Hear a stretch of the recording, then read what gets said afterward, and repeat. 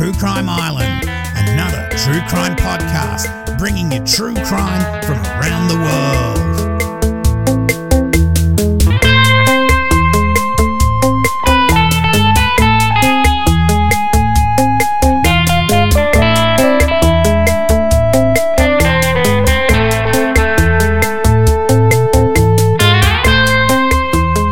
Hi Islanders, I hope you're all doing well in these uncertain times.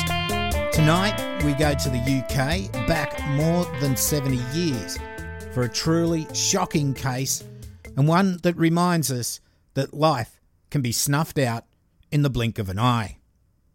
So references tonight are the Daily News, New York, the Sydney Morning Herald, the Boston Globe, the History of British Serial Killing by David Wilson, crimeandinvestigation.co.uk, and crimelibrary.com.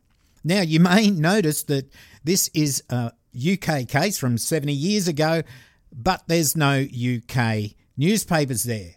That was because at the time, reporting on court cases that were pending was virtually illegal, so that the accused could get a fair trial. But it was pretty much covered with all the worldwide newspapers because this was shocking to the whole world. So the main character tonight is an Englishman, John George Haigh. He was born on the 29th of July 1909 in Stamford, Lincolnshire, the UK, to 40-year-old John Robert Haigh and 39-year-old Emily. The family then moved to Leeds, West Yorkshire. The Haigh household was a strictly religious household. Haigh's parents belonged to the Plymouth Brethren, which is a Protestant-based religion with the belief that the Bible is the supreme authority for church doctrine and practice over and above any other source of authority. The household didn't celebrate Christmas, and this denied young Haigh of some of the niceties that other kids got. As a kid, Haigh liked to fuck around a bit, not in the literal sense, more in the cruel joke and animal cruelty sense. It's reported that he once chased a piglet until it died of exhaustion, and that he pulled the chair out from an elderly organist, causing him to fall and injure himself. He was quite musical though, and apparently he would only play the piano with gloves on to protect his delicate fingers. He had recurring dreams of Christ bleeding on the cross, and as his mum analysed dreams, she told him that the wrath of God was present for the boy. He felt he must perform acts of humiliation on himself, and he was taking the Bible literally. He would also do the Bear Grylls by drinking his own piss. Improvise, adapt, and overcome. At school, he found that he had a talent for forging signatures and used this talent to get out of class. Now, Haigh liked to dress well, he was very personable when required, and he had these piercing blue eyes. He had a knack of being able to make people feel comfortable around him, and he presented himself as a charming and well-to-do or dapper sort of guy. Dapper. He married a Leeds waitress, Betty Hamer, in 1934. Later in the year, he went to jail for 4 months for fraud. He got busted selling cars that didn't exist. He'd been working in a garage, but that just didn't give him the money and lifestyle he thought he deserved. When he got out of jail, it didn't take long before he was back inside after being done for fraudulent stock schemes. Although he had little interest in sex, apparently, Betty got pregnant and had the child while Haigh was doing one of those stints in jail. She had the kid but adopted it out, never to see it again, and left Haigh for good. In 1936, Haigh had a job for a few months working at an amusement parlour owned by a Donald McSwan. He was chauffeur for Donald and helped maintain the amusement machines. as here he would get to know William McSwan, Donald's son. But again, Haigh couldn't help himself. He quit his job to con more people out of their money. He set himself up as a fake solicitor, sold fake shares and bonds, but got busted because he spelt the name Guildford without a D on his business card. And a canny potential investor noticed this and called the police, telling them that a real solicitor wouldn't make such a basic mistake. So, Islanders, it's just not the same without the D, is it? He got busted again and sent away for 4 years this time. In 1940, on release from prison, he again went back to his favourite profession of conning people out of their money. In 1941, he again got busted and spent another 18 months in jail. Now, while in prison, he got a few tips from some of the other inmates. You see, basically, when you want to pull a con or some sort of fraudulent scheme, you have to show your face. If you're just robbing a bank or jewellery shop, you can go in with a gun and a mask, rob the place, and then run off. With a con, you have to get close up and personal. It's also usually a long game where you find a mark and do whatever your scheme or con is, then you're left with witnesses who can probably describe you to a T. Now, this might work for a while, but eventually you're going to have a lot of people looking for you and you're going to get caught, as Haigh had experienced. That is, unless the mark disappears. This got Haigh thinking while he was inside. If he could work out a way to get rid of his victims after he conned them, then he had very little chance of getting caught. He did read a few books inside, chemistry books and law books. He mistakenly thought that if you could dispose of a body and it could not be found, then you couldn't get busted. He thought corpus delicti, which in legal terms means the body of evidence, well, he thought that meant that if you didn't have a body, meaning a human body, that you could not be convicted of, in his case, murder. He also read about a French serial killer, George Alexander Surette, and while inside he concocted a plan that if he could dissolve a body in acid, that he would be immune to prosecution. The reason he kept going back inside was because his victims lived to tell the tale. Now, he was able to steal some H2SO4 or sulfuric acid from one of the jail workshops and field mice from other prisoners that were allowed to work outside the prison fence. He experimented dissolving the field mice in the acid as he had a grand plan for when he would finally be released. On his release, Haigh rented a basement area at 79 Gloucester Road, London, SW7. Now, if you look on Google Maps, it's now the site of a patisserie. Now, the building there is incorrectly numbered as 77 on Street View, maybe probably to keep true crime fans away and point them towards the KFC on the other side. Anyway, in this basement, he started to gather the tools of his new trade. He needed rubber gloves, a rubber coat, a war-era gas mask, a couple of old oil drums, and by setting up a fake company, he was able to get hold of sulfuric acid. By chance, in the summer of 1945, Haigh ran into William McSwan, the son of his old employer, at the Goat Tavern in Kensington. Over several days they met there, and Haigh found out that William's job was to collect rents from his parents' properties. William made quite a good living out of this, and Haigh wanted some of the action.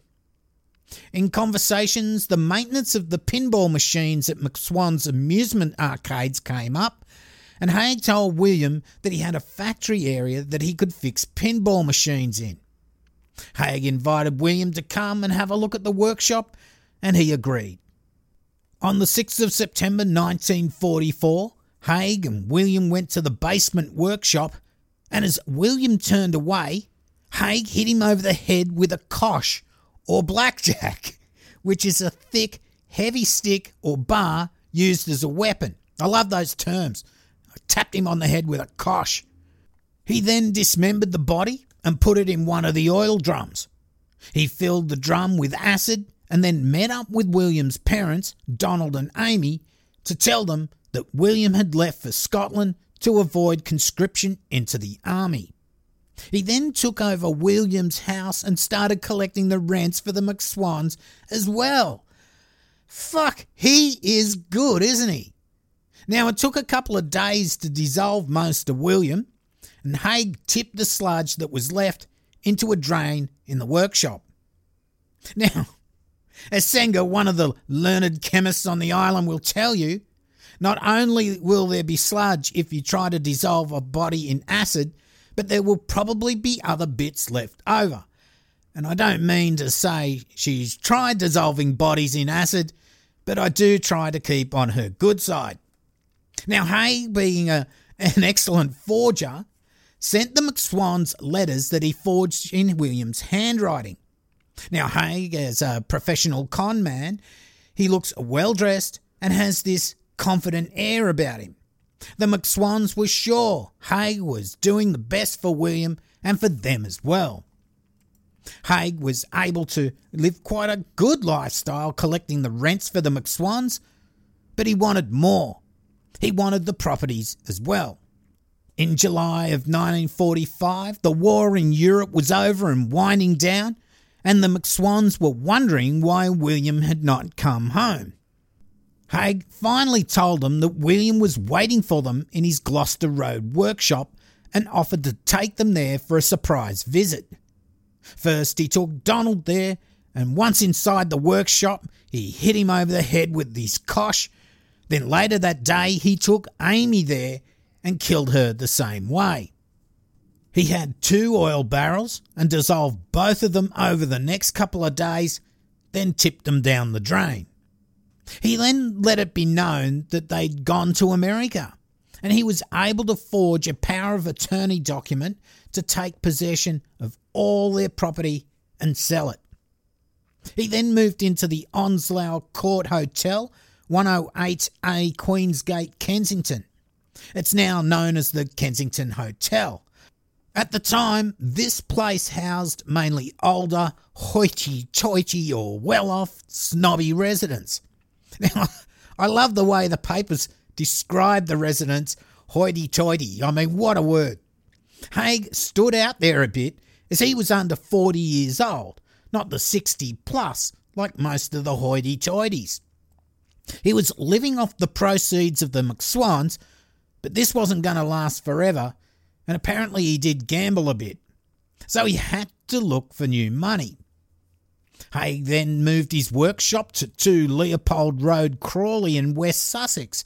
Now, it's about 28 miles or 45 kilometres south of London. While reading the paper, Haigh came across an ad for the sale of a property by 52-year-old Dr. Archie Henderson.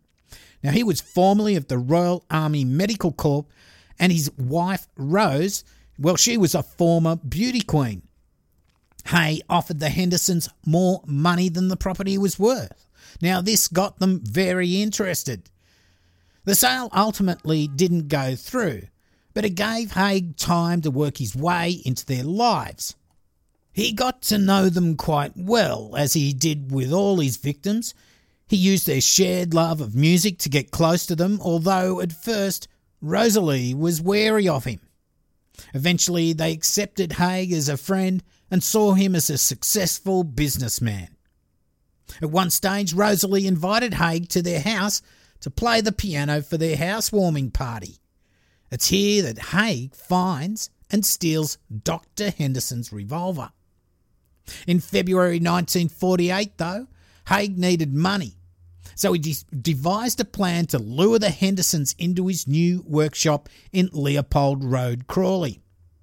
The Hendersons were staying at the Metropole Hotel in Brighton at the time, and he discussed with Dr. Henderson a business opportunity that they could work out of his workshop and that he should come up to Crawley to discuss it further. On the 12th of February 1948, he took Dr. Henderson to the workshop And as soon as he got the chance, Haigh shot him in the back of the head with the revolver he'd stolen from him previously. He then went back to the Metropole Hotel, spoke to Rosalie, and told her that her husband had become ill and she should come with him straight away to the workshop. Well, Rosalie let her guard down and didn't think twice about going with Haigh if her husband was ill. As soon as he got her in the workshop, he shot her in the back of the head as well.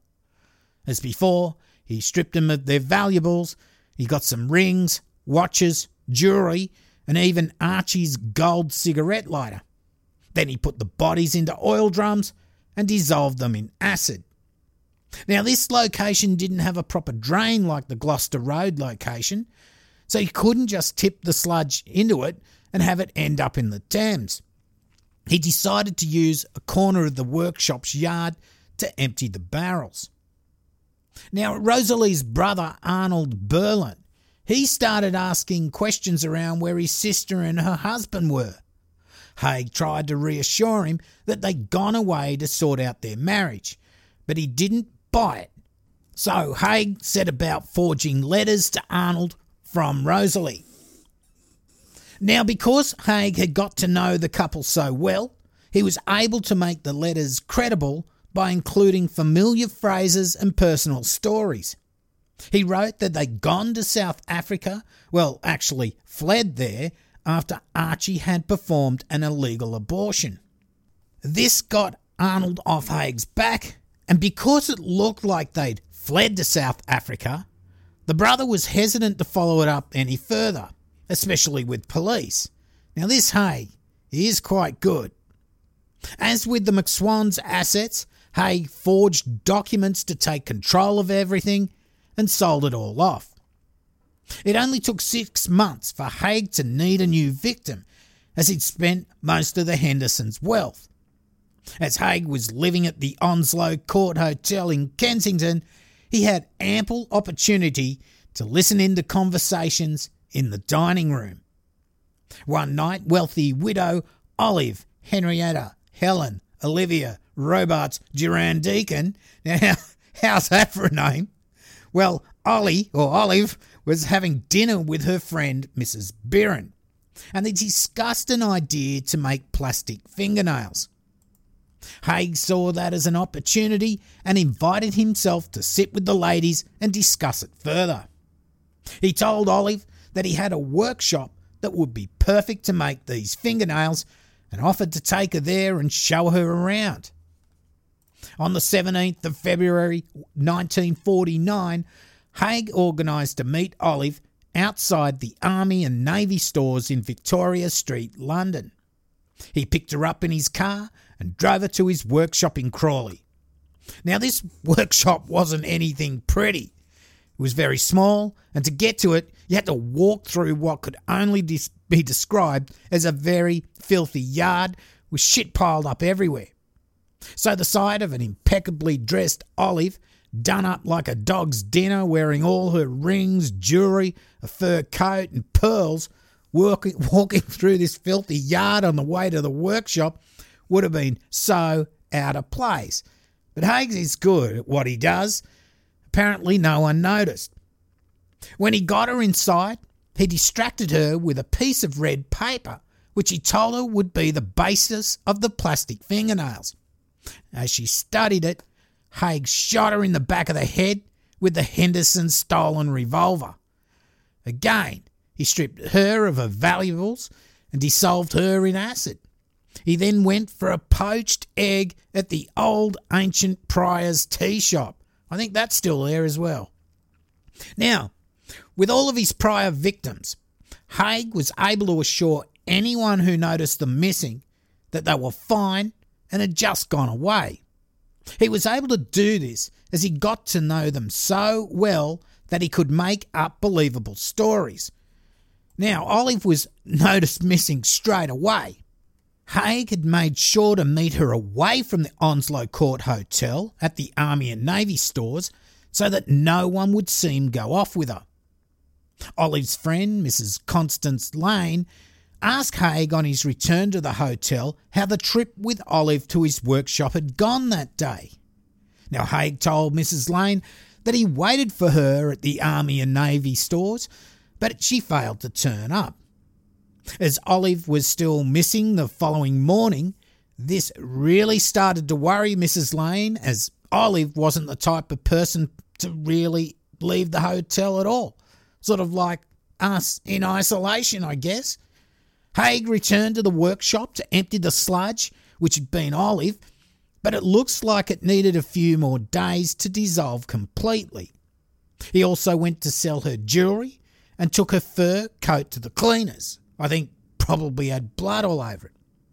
A couple of days later, Mrs. Lane spoke to Haigh and told him that she was going to go and report Olive missing to the police. Now, this must have been a sphincter-clenching moment for Haigh. With his supreme confidence and wanting to probably be in some sort of control of the situation, he offered to take Mrs. Lane to the Chelsea police station himself. Now, there are other reports that Haigh came up to Mrs. Lane and he was the one who said they should go to police, but I think this version is closer to the truth. Anyway, they end up at the Chelsea police station. Now, this is where Haigh comes undone. They speak to Woman Police Sergeant Alexandra Lambourne. She was immediately suspicious of the charming and smooth Haigh, so after he and Mrs. Lane left, she did a bit of a background check on him. Lambourne uncovered Haigh's extensive criminal past and ended up organising a search of the workshop in Crawley.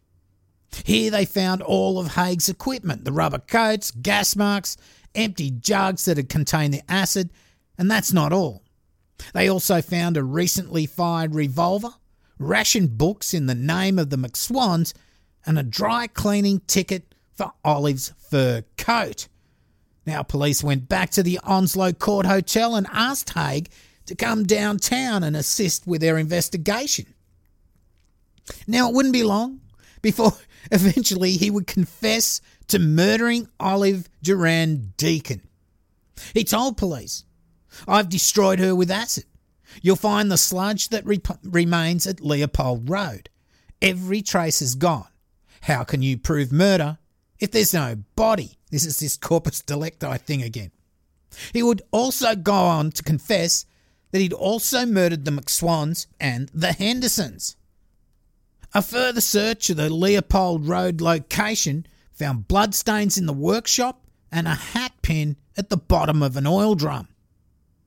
They found where Haigh disposed of the sludge, and here they found 28 pounds of fat, a foot, 3 gallstones, and a set of dentures. The dentures would be identified as Olive Duran Deacon's.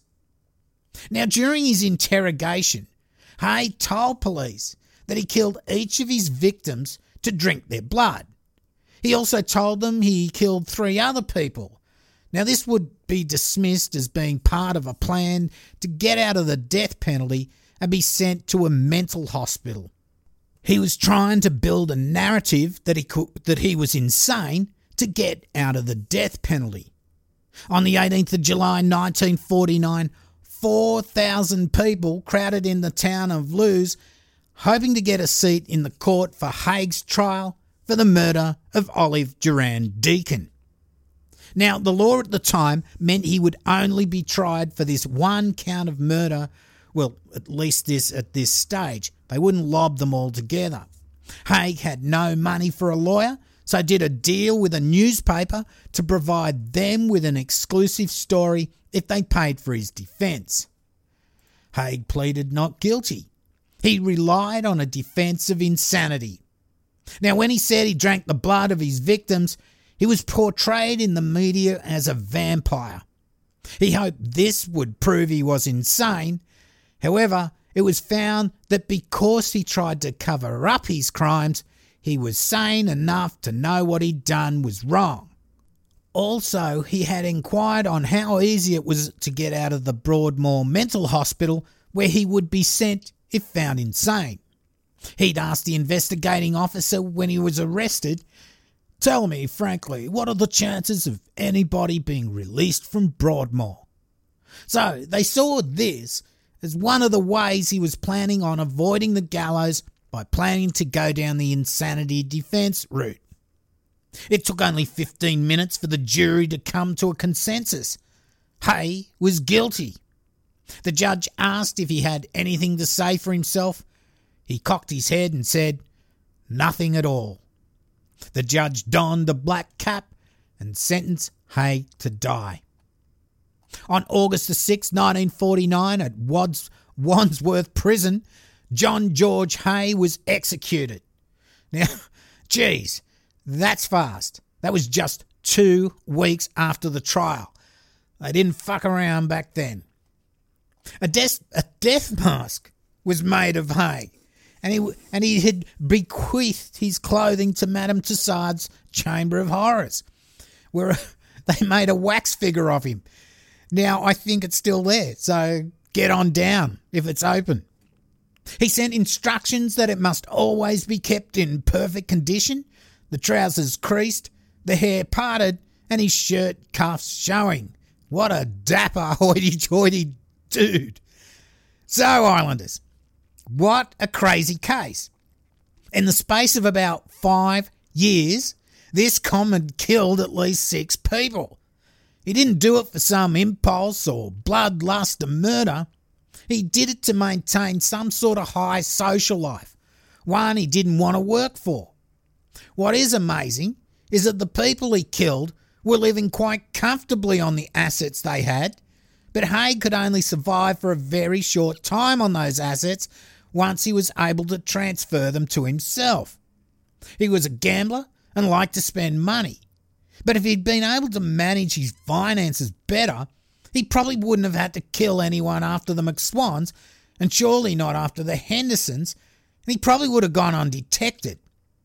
The people he murdered were certainly going to be missed by someone, but he was able to deflect suspicion quite successfully. That is until he knocked off old Olive Duran Deacon, whose friend Mrs. Lane contacted police. Luckily, the officer she talked to gave a shit enough to contact Scotland Yard and get a background check done on Haigh, who she thought was as dodgy as fuck. Haigh had, as a lot of serial killers do, had become a little bit sloppy in his methods and just left too much evidence behind. Now, these con men and women, I suppose, women there as well, are some of the scariest villains around. Their victims let them into their lives as friends and partners, business partners or whatever, gain people's trust, and then boom fuckalunga, you're dead and all your shit's gone. Often the perp does this under an assumed name, but Haigh did this in the open using his real name, except for when he'd set up some dodgy businesses. But basically, he didn't try to hide his identity. I think he got what he deserved, and it's good that his insanity defence didn't work out for him. He was 40 when he died, and if he'd got out when he was 60 or so, I'm sure he would have just gone back to his old ways, the only way he knew how to live. Imagine if he'd put his intelligence and efforts into something worthwhile. What's really scary is that there's people just like Haigh out there right now. And with that thought, I'll end the show. Let's get on. Let's do the Patreon shout-outs. So Patreon, thanks to all my past and present and new patrons. Your financial support does make a difference. True Crime Island is commercial free for all. So this week we've got Embera Talbot. Thank you so much. It's very much appreciated. To do a Patreon thing, you go to patreon.com/True Crime Island. Now, if you don't like the monthly thing, you can also donate to PayPal. The PayPal link is donate.truecrimeisland.com. I have merch at Threadless and Redbubble, so go to Redbubble and search for True Crime Island. You can also support the show free of charge by rating and reviewing, but what I really like is if you share it with your friends and family. All the links, including social media, are on my website, truecrimeisland.com. And don't forget the YouTube channel as well. Okay, that's about it. I've been your host, Cambo. You've been listening to True Crime Island. And as I always say, don't forget to delete your browser history. Good night.